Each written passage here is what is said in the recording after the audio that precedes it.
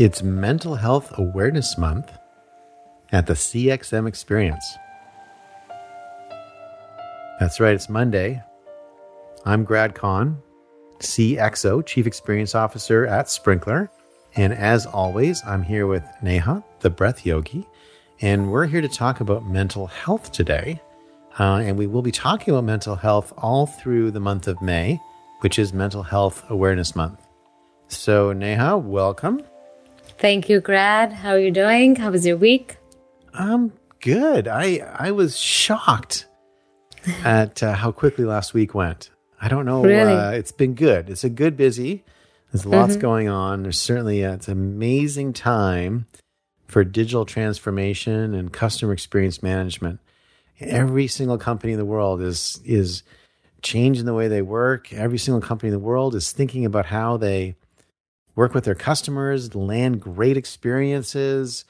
It's a great time to be at Sprinkler. I feel so privileged and so lucky to be here at this time. It's amazing. And also privileged and lucky to be with you here today, because I always get something out of these sessions. I always feel like you're slowly turning these things into a gentle psychoanalysis of me. It's like my free therapy session every week. No, I love chatting with you. I'm on to you. I know what you're doing here. No, I love chatting with you. And I love that you've created this platform, and I'm sure it's going to grow where we can come and chat about these things. And actually talking about digital transformation, I think it is also playing a huge role in making mental health more accessible.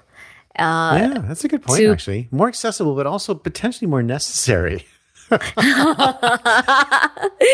agree. Yeah. It's making its own market. It's very interesting. It's because there's no question in my mind that people are stressed in ways they weren't stressed before.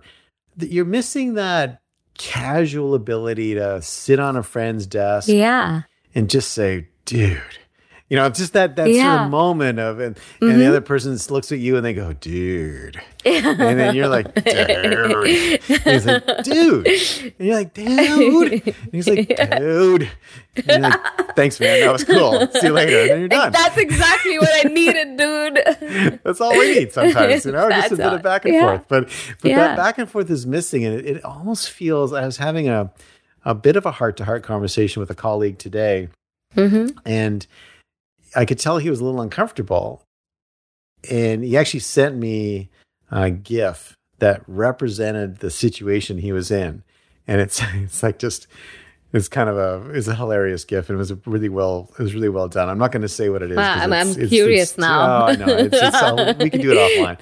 Okay. But what's interesting is that I would observe that people are a little bit uncomfortable sharing as much as they used to share with colleagues in video form or Zoom form or Google Meet form or Microsoft Teams form or whatever other form there is. There are many other forms I know, Blue Jeans form.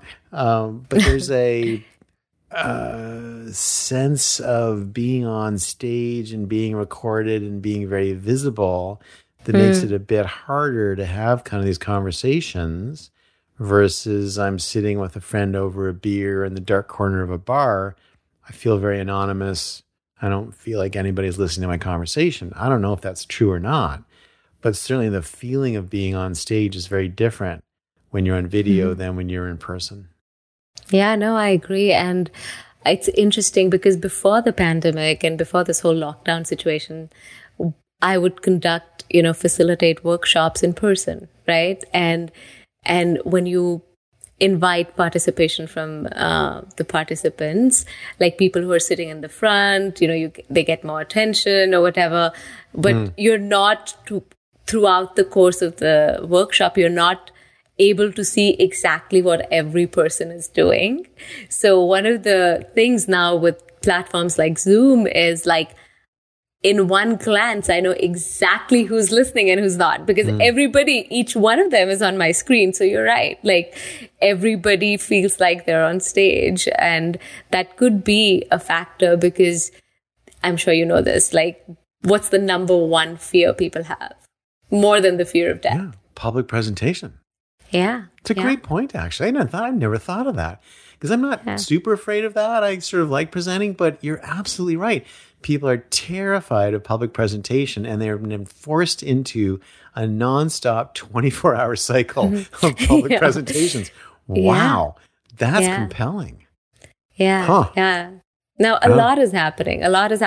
But there's also the good part of digital, right? Like, because of the lockdowns, at least there's a way to connect, and what we've seen is, at least the data is showing with the latest digital platforms, there's this hesitancy in going to a therapist's office, right?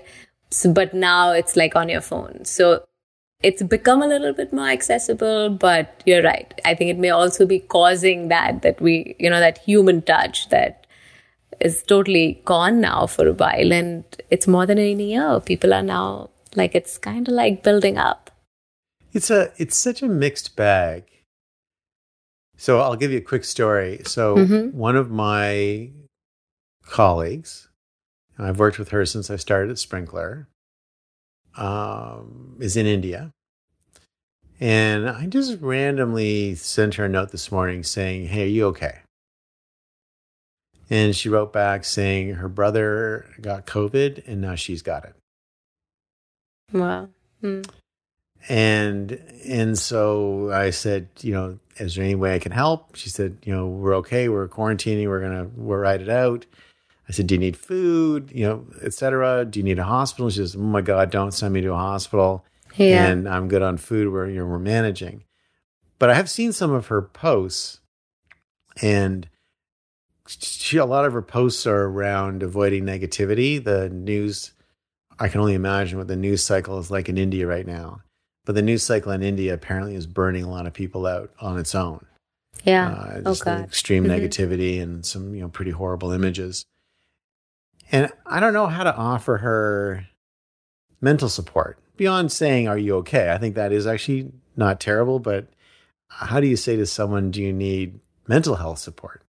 We're very good at offering physical help support. Hospital, I can drive you somewhere, I can get you food, I can get you, oxygen. Like, those are things I can do. But it's hard to say, let me be a mental crutch for you. How do you do that? I suspect you come into that a lot. Yeah. How do you become people's mental crutch? So I wouldn't want to say, I don't see it as that. I don't want to become somebody's mental crunch. I want to empower them, right? Okay, fair. And there are a few aspects to this. The first one that I totally live by and believe in is there's no one solution for everyone, right? Like, the way you respond and the way you might respond to something, what works for you may not work for me, right? So I leave my notions at the door. I have a few strategies. So that's one thing. And the second thing is, I look at it as holistic health. And now the good thing is that there's so much data, there's so much scientific studies to kind of like point to that. And so with leaders, where I get a sense of, okay, this person may not be comfortable, I take a neuroscience type of approach. Okay. It's like, hey, now there's the latest and the greatest research in the field of neuroscience and leadership about how can you leverage the power of your brain to be more effective as a leader, to be more effective as a manager, as a person. So if it's a person who's not, like, especially people in leadership associate, there is this stigma. There's this underlying stigma of associating, if I'm not feeling mentally well, then I'm weak or I'm going to be judged for it. And I think one way of approaching that is, hey, let's talk about how to make sure your brain is in a peak performance state. And then you can educate them around that. But to talk to you about the situation that your friend is in, right? I think it's important to acknowledge that, hey, I'm sure, like, how you feeling? It's okay. I just want you to know that, it's something that all of us are experiencing. I can't imagine what you're going through. And then that sort of creates like a space for them to feel like you've normalized it, right? Like you want to make sure you come across as someone who doesn't see somebody who's having a mentally hard time as something that's not good. This issue of normalizing mental health, it's really tricky. It's really tricky. And let me talk about it for a second. And I'll use my own experiences as a bit of an example. And it'll be maybe a negative one and maybe a positive one. And it's interesting how we confront our own biases when we're dealing with this kind of stuff. So it was very popular. This may have been a Seattle thing, or I don't know if this is Seattle or national or US or global, but there was for a while, it was very popular to get, or not popular, but very accepted to get a tattoo that was a semicolon. Have you ever seen a semicolon tattoo? Do you know what they mean? No. What did they mean? Oh, interesting. I actually can teach you something. Wow. This is a bit of a... Now you can teach me a lot. Now the tables are turned. I've never actually seen a semicolon tattoo, but I think you can teach me a lot of things. You just didn't know what you were looking at. So really? They're generally they're on the wrist, on the inside of the wrist. I don't remember if there was a particular hand it was supposed to be on, because sometimes these things even have a handedness to them. But let's just say it doesn't matter. It's on one of the inside wrists. It's always on the inside wrist. And I kind of feel like it's the left wrist because it was meant to be looked at. And it would be if you were to hold your hand with the palm not parallel to the ground, but perpendicular to the ground. The semicolon would be on the inside of your wrist, and the dot would be at the top, and the comma would be underneath it. So what it means, it's that actually it was meant as a way of normalizing mental health. And what it means is that I've had a semicolon in my life. So if you're familiar with a semicolon as a piece of punctuation, semicolon is a wonderful piece of punctuation because it's essentially a near full stop, but not a complete full stop in a sentence. So it would be something like, my favorite movie is The Planet of the Apes, but it's not the only movie that I love. Something like that. And so what it means in mental health terms is that the person wearing a semicolon has had some kind of mental health crisis, and they've made it through, and they're on the other side of the semicolon. And I thought it was a wonderful, actually, when I first heard about it, I loved it because it was, what a wonderful way to sort of describe it. My life's not ended. My story's still being written. I just had a bit of a half stop in the middle there, and I'm okay. And the sentence continues. I was frequenting a business, and it was in the auto industry, and I was talking to the person who was helping me, and I looked down and I saw a semicolon on her wrist. And it was interesting how I instinctively put my guard up, because I instinctively reacted with, this person's a little crazy. And crazy enough to put it on their wrist permanently. It's a permanent tattoo.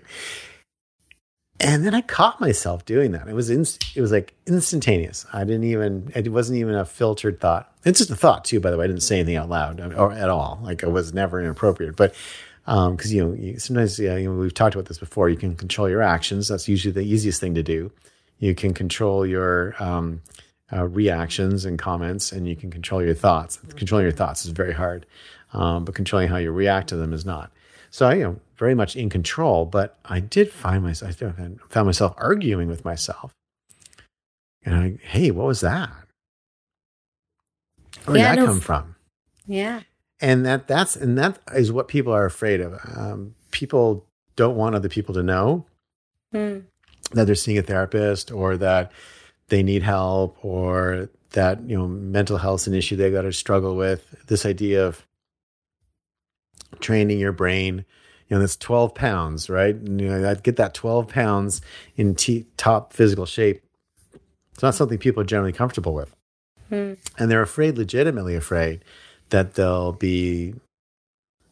bias other people towards them, because people will think, wow, that person's unstable or not able to handle things or overwhelmed.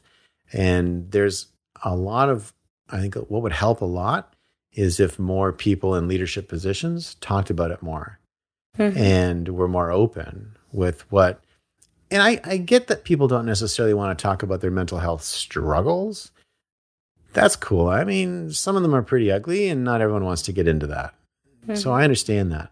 But that you're seeing a therapist or that you believe in therapy or that those are actually, I think, very positive things to share with people and can make people feel that if you're telling that story, then it's okay for them to tell that story. But I do ultimately think it is a leadership comment.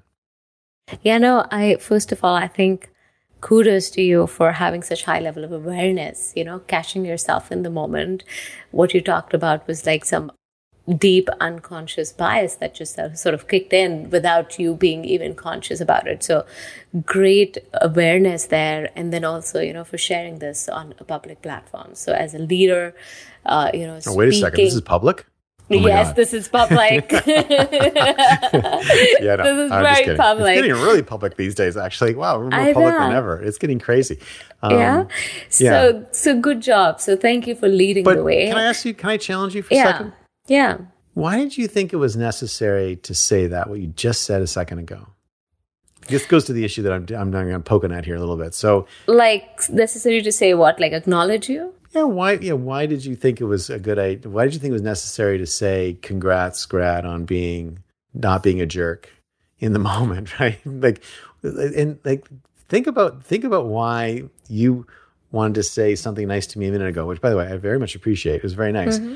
But I think that's part of the problem. Part of the problem is that it's not just normally accepted behavior. Part of the problem is that people have to get congratulated for not being biased.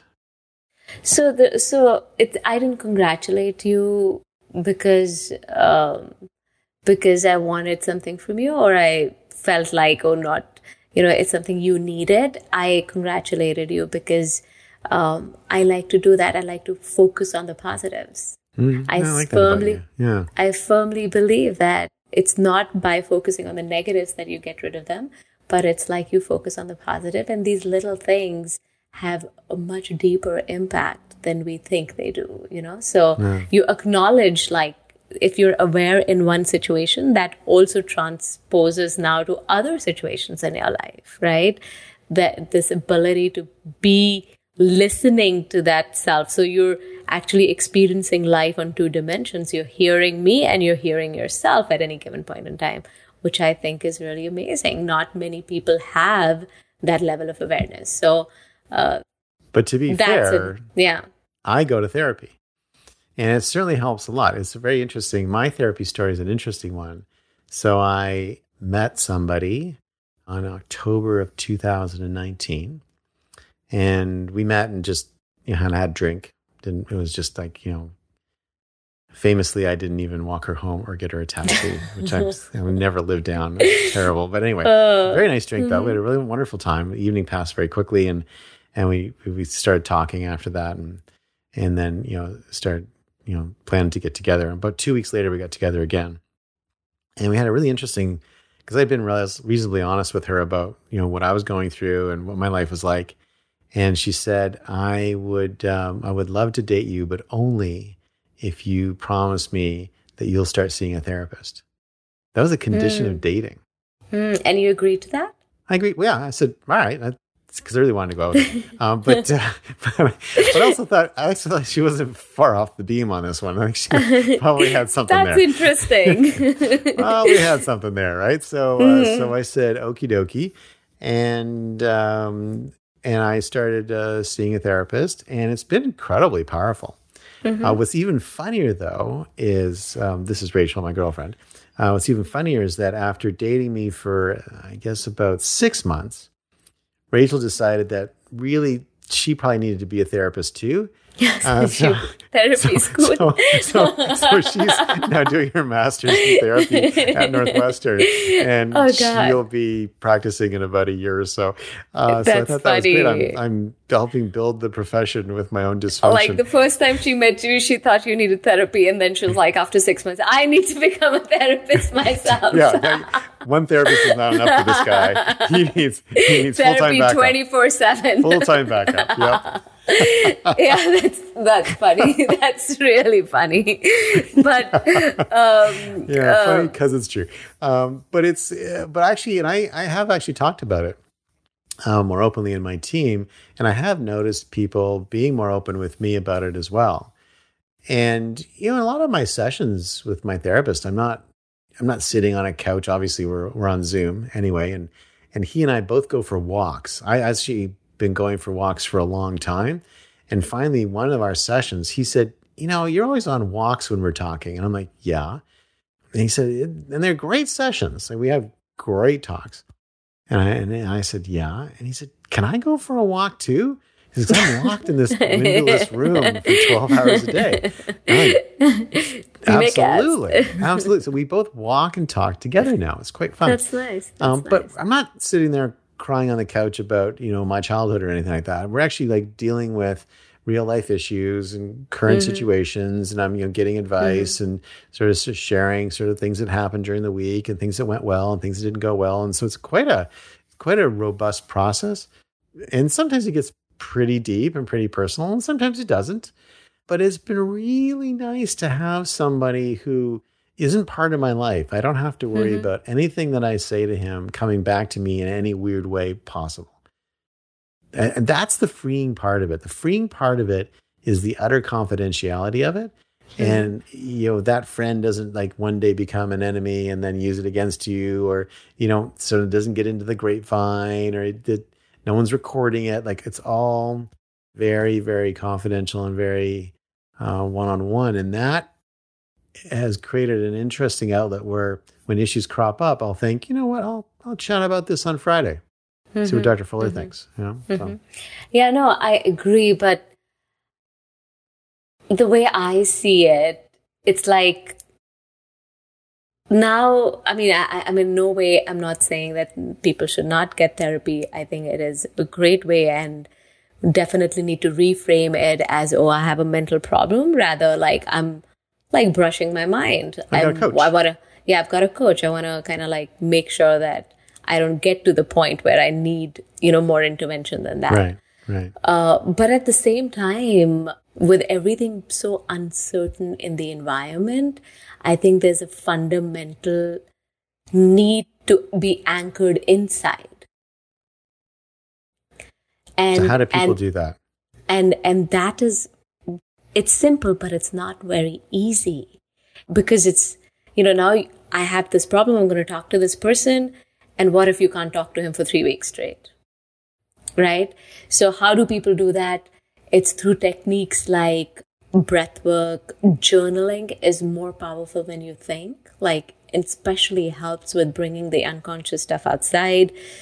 And also meditation. Like some of my most powerful reflective sort of moments have been during and after meditation, where I'm then able to actually see the situation in a very, very neutral point of view, and also have like intuitive thoughts about how to, tackle with situations. So I think fundamentally people don't have that in their life today. That space of being self-reliant. Okay. And as long as we are feeling of stability depends on something outside of us, there's always going to be a component of feeling nervous about something or the other. How is this person going to feel? Am I going to have that job? Am I going to be accepted? What happens if this person goes, or if I don't get access to that? And I think that's what this whole pandemic is forcing people to do, is look inwards, like develop that strong sense of self-reliance. And whether you call it neuroscience, or whether you call it therapy, or whether you call it mental health, basically it's about going inwards and understanding that there is a part of you that dictates everything else that you've probably just ignored up to this point, right? Not ever taken the time to look at yourself as a composite of physical, mental, emotional, spiritual sort of self. It's just one person. And I think that perspective, that broadening in perspective is needed. And if the taboo is not in your mind, it's not outside. You see that, like, for example, you asked me, why did you have to do that? So I'm sure you have a notion about, like you said, it's a part of the problem where people need to be congratulated. So you had that opinion. But for me, I never thought about it that way till you mentioned it. So if I didn't think about it that way, if it wasn't an issue in my mind, I would talk about, like, go on saying that. Do you see that? Like, the concepts are in the mind. The concepts are in the mind. And you can talk. And what a therapist or a friend does is they show you a mirror, okay? They show you a mirror, and the same process is possible if you just take the time to go inwards. And so before the world can drop the taboo, I think you have to go inwards and look in and say, is mental health a taboo for yourself? Like, how do I perceive mental health? What's my personal opinion on this? And then there is the second step of going forward from there. And to be fair, there are a lot of obvious things that seem surprising to me. Like, I'm still a little bit shaken that everyone had to be taught how to wash their hands at the beginning of the pandemic. It's like, I think I've said this before on the show, but I'm like, what? People weren't washing their hands? And I was shaking them. I will say one thing I am enjoying, this is a bit of an aside, but we're going to come back to this. And I think what I want to do now, Neha, is like, I want to talk a little bit about how this mental health stuff can sneak up on you. And let's give everyone sort of an exercise to help you stay in front of it before it kind of becomes a problem. But this is my favorite aside. So I am really enjoying the fact that people seem to understand that you may not want to shake hands anymore. I've been in multiple situations in the last, because I hate shaking hands. I hate shaking hands. Oh my God. If you've ever been in a men's washroom and watch how guys don't wash their hands, you would never want to shake a hand ever again. Trust me. Okay. So I've been in probably 4 or 5 situations in the last week and a half where someone stretched their hand out to me and I didn't move. Wow. And they're like, fist bump. And once or twice I did the fist bump, and a couple other times they're like, what are we doing these days? And I said, we're saying hello. We're saying hello. And it's okay, because if I did that a year and a half ago, it'd be like, what a jerk. And now everyone's like, okay, everyone's respecting boundaries in a new way that I've not seen ever before. I do think the Japanese figured this out a long time ago. The Japanese, the bowing, brilliant. I really wish that custom. I think across the Eastern, like even in India and like that, we this is our greeting, like namaste. We bring our palms together. You know? So the Indians and Japanese figured it out. Everyone else, not so much. But I am really enjoying not touching everyone's filthy fingers anymore. And I always carry Purell, partly because every time I shake a hand, I would always cover myself in Purell afterwards, right? Really? So, but it's disgusting. What are we doing? Like, people my hands are clean, but I'm not touching yours. So anyway, I will say that's, there is actually an etiquette rule that I've followed my whole life, because women also often don't like shaking hands for 2 reasons. One is what I just said. Women are generally a lot cleaner than men. And number 2, a lot of men like to crush hands when they shake, and it's really hard on some women's hands because they may be more crushable. Not all, but some. Crushable.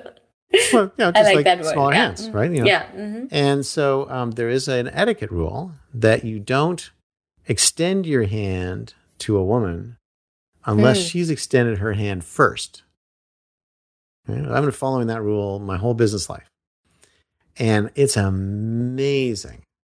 If I don't extend my hand, what happens is the woman will look at me and she'll be waiting and she sees I'm not doing it. And a look of relief washes over her face of, thank God I don't have to shake this dirty ape's hand. Okay? and then we end up having a very good conversation and move on to do whatever we need to do, talk about business or whatever. And that to me is now, I think, extended to everybody. So I don't have to put my hand out anymore. But I do think that there does need to be an etiquette rule that somebody has to popularize, which I don't think you should be extending your hand unless the other person extends their hand. That's interesting. And I think if everyone stopped extending their hand, no one would extend their hand anymore. It'd all be over. That'd be the end of the handshake. And that might be my mission I want to end the handshake. That'd be great.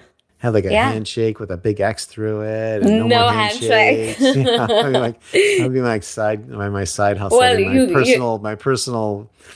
Grad, if that's all you wanted to do, you could have just done that instead of unleashing the pandemic on us for I think we're gonna making Randy, we're gonna start making no more handshake stickers. Like, Randy's our producer. We're gonna. I think we should do that. So, what do you think, Randy? Do you want to join the No Handshake Brigade? No Handshake Brigade. Yep, I'm in. I'm into the no handshake. You're in? Okay, so Randy's in. Neha, you in? I was always always fallen in. Yeah. Excellent. Okay, so I've got my first 2 acolytes on this one. We're ready to start our crusade. It's great. All right, let's do now. Let me switch gears a little bit to mental health, of which after that last little section, many people may be questioning mine. And so, but the thing about mental health, and I'll speak again from personal experience, although this is not going to sound insane in terms of other people's experiences, is that it can often creep up on you. You know, you're often handling things and you're handling things and you're handling things and you're handling things, and suddenly you're not handling things. And it's that moment where suddenly you break down or things just overwhelm or so there's a lot of work that can go into making sure that you can stay handling things. And these are the kinds of exercises that you talk about: breathing, meditation. These are the things that can help you maintain some mental discipline, or at least be more reflective of what's going on in your life and be able to get in front of it before it becomes a big problem. Because if you do have a complete breakdown, it can be very hard to recover from. It can cause a lot of damage, just like in physically. If you don't, exercise properly and then you break your Achilles tendon because you haven't been stretching, it takes a long time to recover from that. It's never really the same. If you'd stretched properly and done the work to kind of keep your Achilles tendon in shape, you'd be okay. But now when you have a tendon break, it's like a multi-year recovery and there's pins involved, et cetera. So this is the same thing on the brain. I think the brain needs stretching. The brain needs that limbering exercise to keep it flexible and keep it ready to go.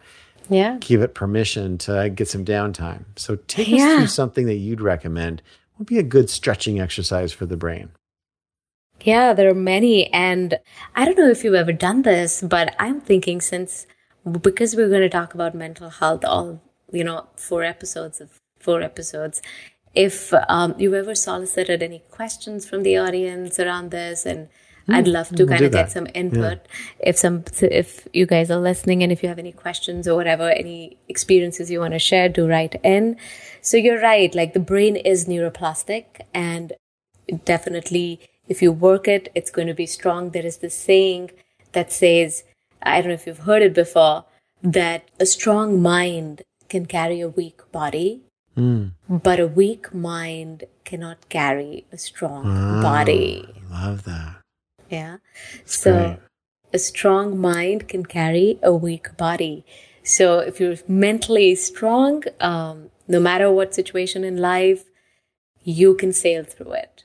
And so it's very important. And I'm telling you, that's why it sounds interesting, Breath Yogi, but breath is like, I want to dumb it down, keep it simple. Breath is a tool that's very, very accessible. It's going to help you be mentally stronger.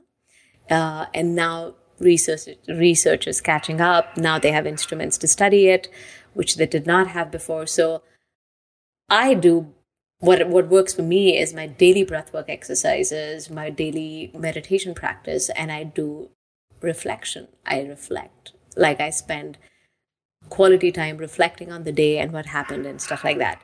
So why don't we try a breathing tool? And if for people who are listening, if you're really serious about becoming mentally stronger, take about 5 to 10 minutes a day to incorporate some sort of breath work in your day. And that will really help. It's scientifically speaking, stimulates the parasympathetic nervous system and also energizes the brain. The brain is the most metabolically active organ of the body. Really? I didn't know that. It's the most metabolically active organ in the body. And that is why when you're stressed, the brain sort of, your decision-making capabilities really suffer. So when you do breath work, you are also feeding the brain in the sense you're oxygenating it, right? More energy in every cell of your body. So let's do something called, I don't know if you've heard of this, humming breath. Humming breath? No, I don't think I know the humming breath. And by the way, is it my imagination? I'm prepared to accept that I may be going crazy here, but is there a dog barking in the background at your place, or is that in my brain? I think there is, like somewhere outside, like in someone like, outside. Okay. Yeah. All right, good. Yeah, okay, so I'm not going crazy yet. Okay. All right, not yet. Okay, good. Right. No, you're not going crazy. But it's not inside your house. That's someone. A neighbor. Wow. Yeah, both my neighbors have really cute dogs, but the one on my right, her dog is more loud than the other dog. But yes, it's funny. Let your neighbor know that their dog made our podcast. Isn't your dog there with you too? Well, my dog's sleeping comfortably on the floor and being a very good dog right now. Hester's been very well behaved for the last half hour, so that's good. She's good. Okay. So we're going to do So let's do the humming breath. I'm ready to go. We're going to do the humming breath, and the humming breath. So we're going to breathe in through the nose, and as we breathe out through the nose, we'll make the humming sound. And you know how sound is a vibration, right? And every vibration has an impact on our nervous system. The humming sound has been found to have a very, very soothing effect. In fact, it's also been shown that it increases the gray matter density. So basically, even helps with neurogenesis, new gray matter cells. So it's very simple. Let's sit easily and comfortably. Sit up nice and tall with your spine straight, palms resting on your thighs, open to the ceiling. You can let the teeth gently touch. Keep your attention in the head region. And let's take a normal transition breath in. Let it go. And for the humming breath through the nose, breathe in. And hum it out.